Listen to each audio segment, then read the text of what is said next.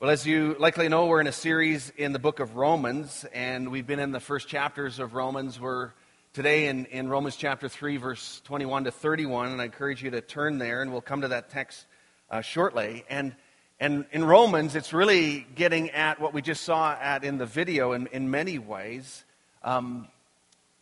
this truth of the reality of our sin, and the also reality, the more powerful reality of God's grace.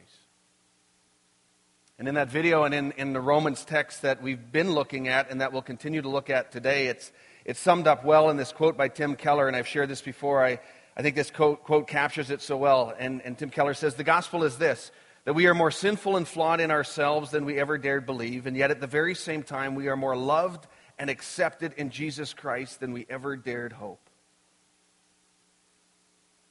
And you know, we have a very real enemy called Satan who would like us to view our sin on either of the extremes, and that would quite be okay with the enemy. On the one hand, to view our sins in such a way that we kind of dismiss them and we say, no, I'm a good person, like I'm a good person. You know, like there's nothing wrong with me.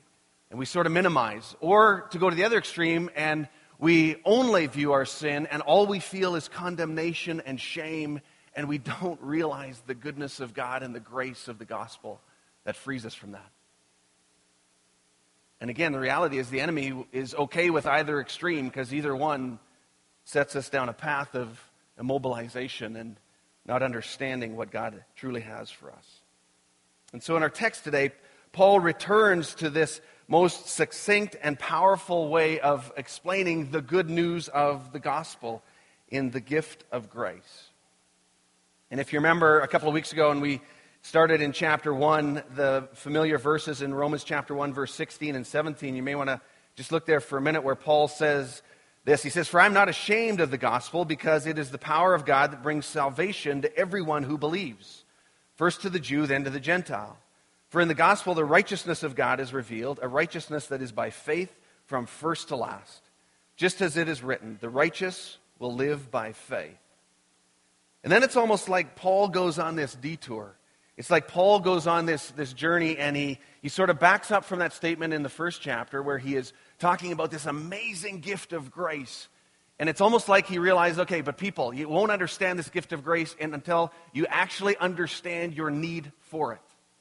And then at the end of chapter 1 and into chapter 2 and the beginning of chapter 3 in Romans, Paul is going through in intense and painful detail the sin of our lives, the reality of that in our lives, and why this gospel of grace is such good news.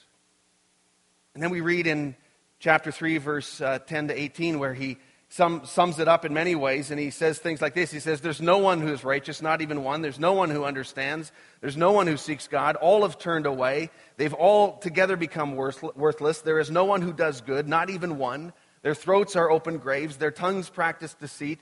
And on and on and on. I mean, it's a pretty dark picture that Paul is painting as he comes to the end of chapter 3. And then he says in verse 20 of that chapter, he says, "Therefore no one will be declared righteous in God's sight by the works of the law. Rather, through the law we become conscious of our sin." Conscious of our sin. So in other words, Paul has gone on this detour, this very intentional detour, which has shown us the problem or the bad news.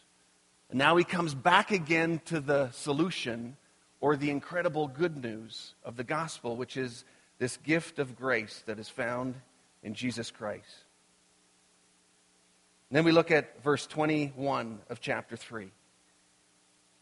And he starts out in that text and he says these two words. He says, but now, apart from the law, the righteousness of God has been made known, to which the law and the prophets testify." Let me just pause for a minute on those two words, "but now."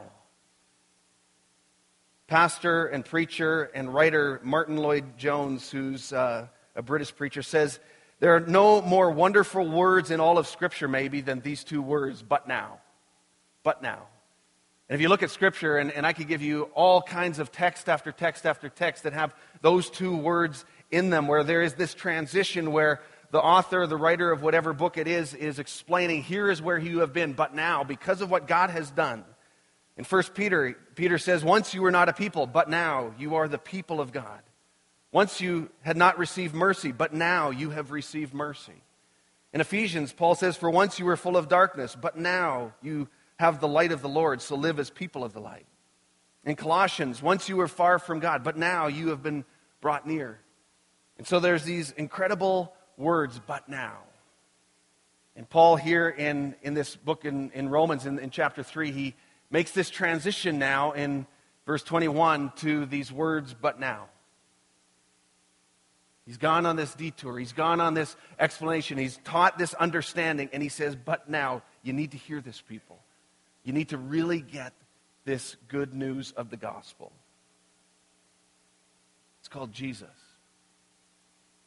It's the gift of grace because of what God has done through Jesus. You know, Martin Luther, he claimed that this text that we see that we're coming to and focusing on here today is the absolute chief point or the centerpiece of Romans. Even, in fact, the whole Bible is what he claimed. And it definitely sums up so much of what we would articulate as the gospel, of the good news of the gospel. And even as we have expanded and talked about, well, what is the gospel story? And we've done a couple of times a sermon series called The Gospel Story, where we look at it in the broadest sense, from Genesis to Revelation, where we have these different chapters of this story, that there is creation, that there is brokenness and sin, that there is the promise that God gives Abraham, there is the law, there is rebellion, then there is grace, and then there's the Spirit in the church, and then finally eternity. And so we understand this gospel story as a broad story, this whole story of God, but at the center of this story is this piece of grace, this chapter of grace, this reality and this truth of the gospel of grace. The birth, the life, the ministry, the death, the resurrection, and the ascension of Jesus. We see the implications of this grace here in our text today, in Romans 21, verse 24. But now, apart from the law, the righteousness of God has been made known, to which the law and the prophets testify. This righteousness is given through faith in Jesus Christ to all who believe. There is no difference between Jew and Gentile, for all have sinned and fall short of the glory of God. And all are justified freely by His grace through the redemption that came by Jesus Christ, by Christ Jesus. So Paul is saying, God has shown a way. God is a God who pursues us. God is a God who has made us right with Him apart from the law. In other words, you'll never be good enough. You'll never do what it takes to be good enough to be made right in God's sight by your own effort, by your own merit, even to following the law. And as he's speaking to the Jews in that context in Rome, they would have understood what he was talking about, that will not earn your salvation. You know, last weekend we had a focus on our missions festival and just some great times of teaching and learning and worship and prayer. And we talked about this truth that for so many faiths, including Islam, that there is such a focus on works and earning salvation, even to the point in the extreme sense of shedding blood for it. But here's the amazing truth of the gospel of Jesus, is that God Himself in Jesus Christ shed His blood so that we may be made right with Him. This is the gift of grace. There's a lot of big words that come out in this text in Romans chapter 3, 21 to 31. And Paul talks about redemption in verse 24. He talks about this redemption that comes through Jesus Christ. A word that means to buy back. In those days, they would have understood it as somebody who was a slave, and how they were redeemed as a slave, and they were purchased in terms of their freedom. I mean, can you imagine the sense of freedom that somebody who has lived their whole life in slavery, and now somebody actually paid for them to be free? And in that context, they would have understood what that was about. And so that word redemption carries some of that understanding that what Christ has done is that He has purchased our freedom. And then we continue reading in verse 25 and 26. God presented Christ as a sacrifice of atonement through the shedding of His blood to be received by faith. He did this to demonstrate His righteousness, because in His forbearance He had left the sins committed beforehand unpunished. And He did it to demonstrate His righteousness at the present time, so as to be just and the one who justifies those who have faith in Jesus. Redemption, atonement, righteousness, justified.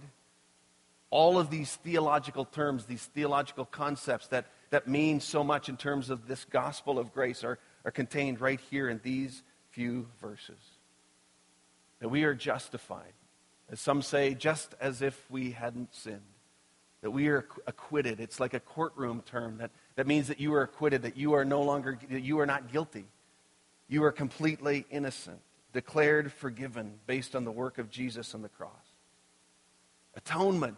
That there is this atonement that was done, that we are at one with Jesus, at one with God, that we are reconciled with God. And it refers to this mercy seat that these people, again, the Jewish people would have understood. The Ark of the Covenant had this mercy seat in the Holy of Holies, in the tabernacle, this portable tent of meeting of God that they went as they wandered in the wilderness. And there was this mercy seat there that paid for the sins where the sins of the people were paid for. You know, I've been, in my own reading, in a Bible year reading plan, I've been in Leviticus, interestingly, which connects so much into these texts that we're talking about today, and reading through in these last weeks of Leviticus 14 and 15 and 16. Interesting, challenging kind of text, but reminding me again of all of the rules that were there in this law of Moses. And as these people lived in the wilderness and all these things that had to happen and the role that the priests played in those days. And I remember reading them thinking, okay, I'm thankful that I don't have to play that role in the same way. As people would come to the priest with skin disease, and they would have to look at the skin disease and see, is it fully turned white or not, and then send them away and sort of do an analogy. I'm glad you doctors and nurses and medical people take care of that now, and we don't have to do that anymore. So you can take your skin disease to them, right? Or else you had to be experts in mold, because mold and mildew would grow on certain pieces of clothing or else in your tent. And so the priest would have to go and assess this mold and make an assessment and do these different sacrifices in order to make it pure again.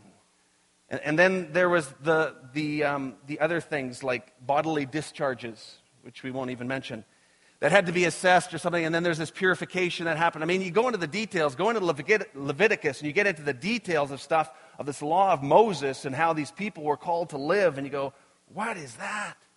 But then as part of this, there was this mercy seat, this seat of atonement at the tabernacle by the Ark of the Covenant. And in Leviticus 17, it talks about this and how the people of God would have their sins forgiven on that seat of atonement. And it was a different time when sacrifices were given for the sins of the people, and that's where God took care of the sins of the people. And God said to Moses, you know, you need to tell your brother Aaron, who is the priest, not to just come into the Holy of Holies at any given time, because if I'm there as in the cloud and he comes in, that he will die.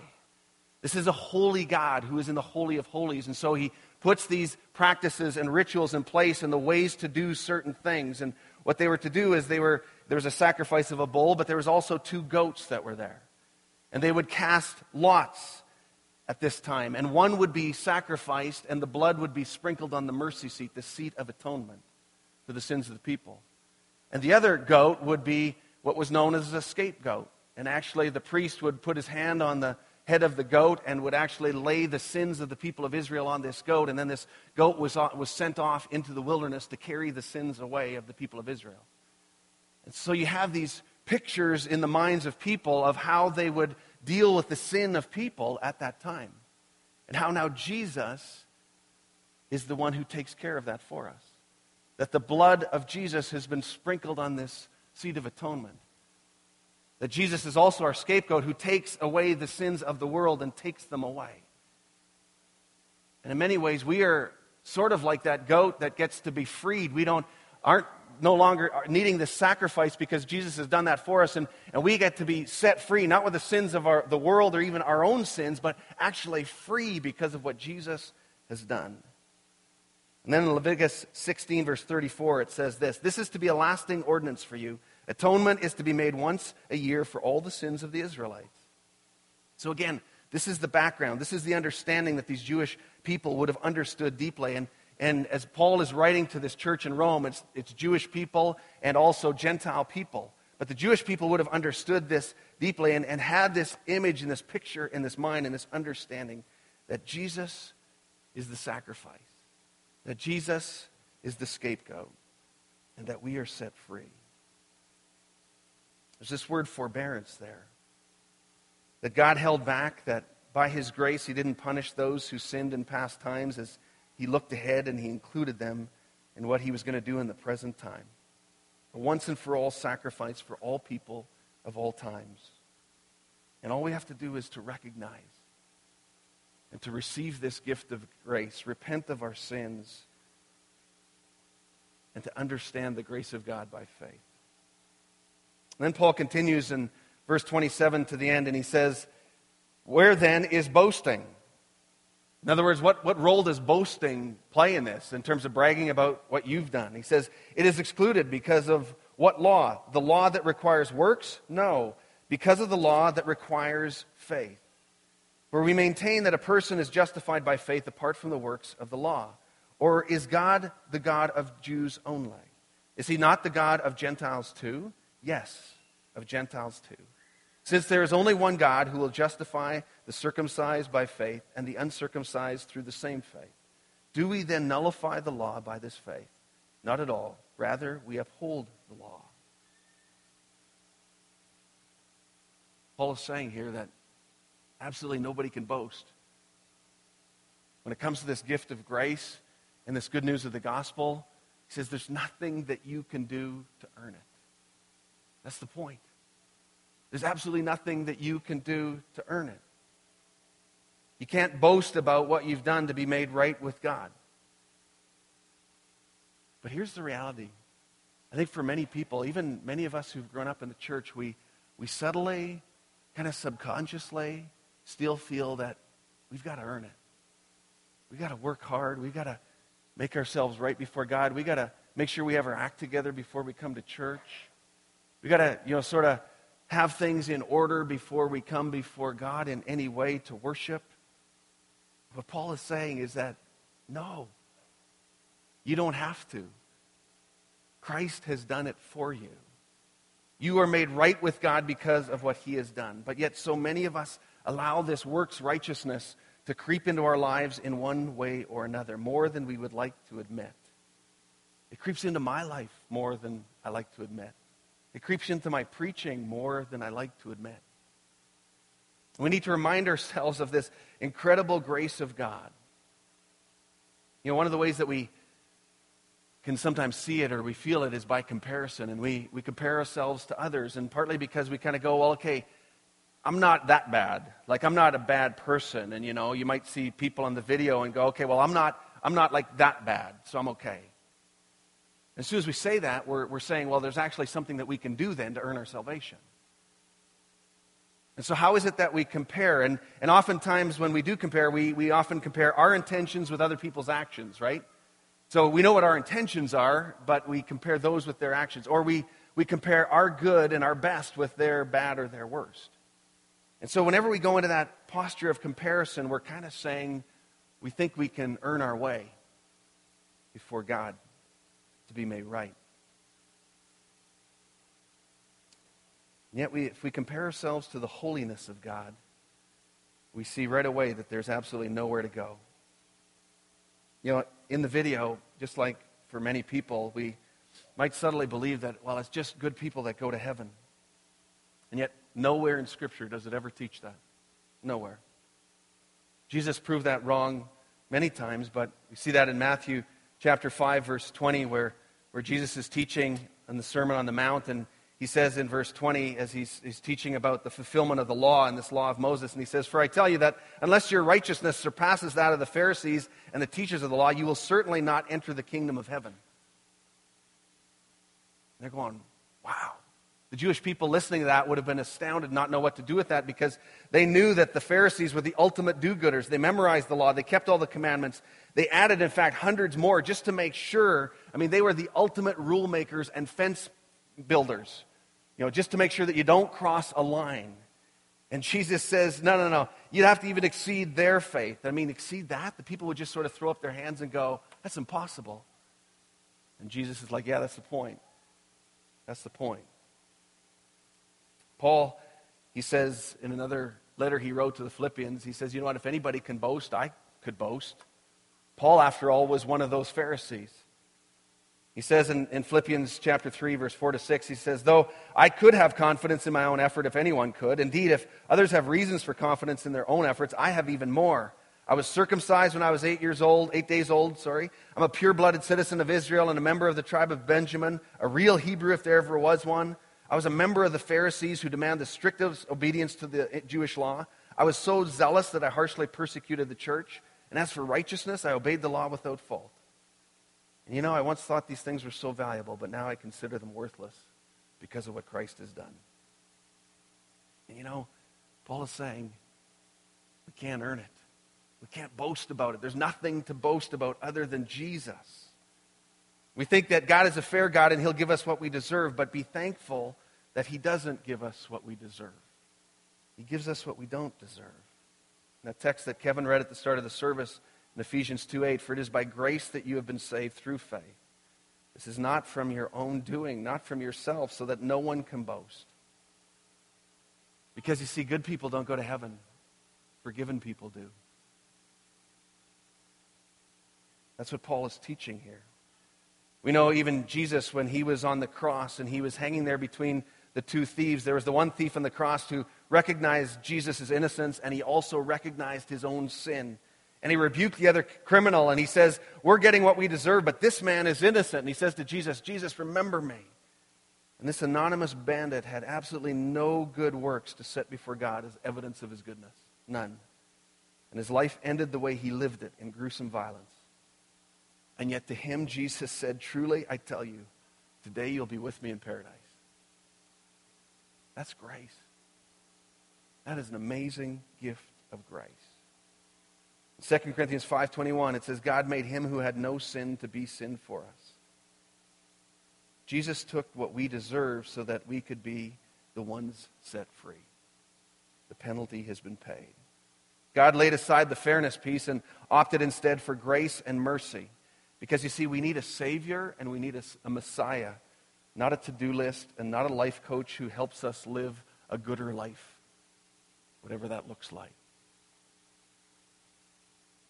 This teaching that Paul is doing here in this book of Romans is like new wine in old wineskins that would have just been bursting the wineskins of these Jewish people who would have understood the law of Moses and thought, okay, this is what gets us salvation. And Paul is saying, no, that's not it. It's this gift of Jesus.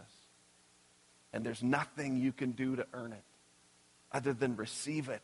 Repent of your sins, turn from your sins, and rejoice in this blessing of God. One of my favorite questions, as you probably know, and I ask each one of you this, is when did you first realize how great God really is? And my guess, and it was for me, it's at that moment when we see the reality of our sin together at the same time and more powerfully with the experience and the evidence and the truth of God's grace. And when you see those two together and God's grace just overwhelms your sin and overwhelms the things that kind of haunt you and overwhelm the things that hold you back, and you realize the grace of God in Jesus. It's that moment where you see, God, you are so good. I don't deserve this. God, your grace is incredible. Do we see this Jesus? Do we truly understand this gift of grace? This God who pursues us more than you will ever know. As Kevin said, we have many opportunities to respond. How will we respond to God's grace? What are the implications of God's grace? Would you stand with me also as I lead us in a time of prayer, and that we would just pray and give thanks for this grace of God. So Heavenly Father, we thank you for your goodness to us. We thank you, Lord Jesus, that you are one who pursues us and that you have paid the price for us. And God, I pray for anyone here who's feeling overwhelmed with condemnation and shame, that your grace and that your mercy would just flood over them and that you would overwhelm them. And Lord, sometimes we think of grace as just maybe a mist or just sort of like a hand spray, and we just sort of miss this grace on people. And yet it is like the song that we sung earlier today. It is this flood, this overwhelming flood of water that overwhelms us. And God, I pray that for each one here that that feels the need for that, that they would experience and know by the blood of Jesus that we have that grace available for us, that we are free, that we are completely set free. God, forgive us for our sins. They're real. Forgive us for the fact that often we underplay them, we downplay them, we don't think they're a big deal. We compare ourselves and we think, well, I'm a good person. And yet, Lord, the reality is that we need your grace more than we ever recognize. So, Lord Jesus, would you encourage each one here today? May we know and sense the love of Christ and this gift of grace that you have given us. I pray in Jesus' name, amen.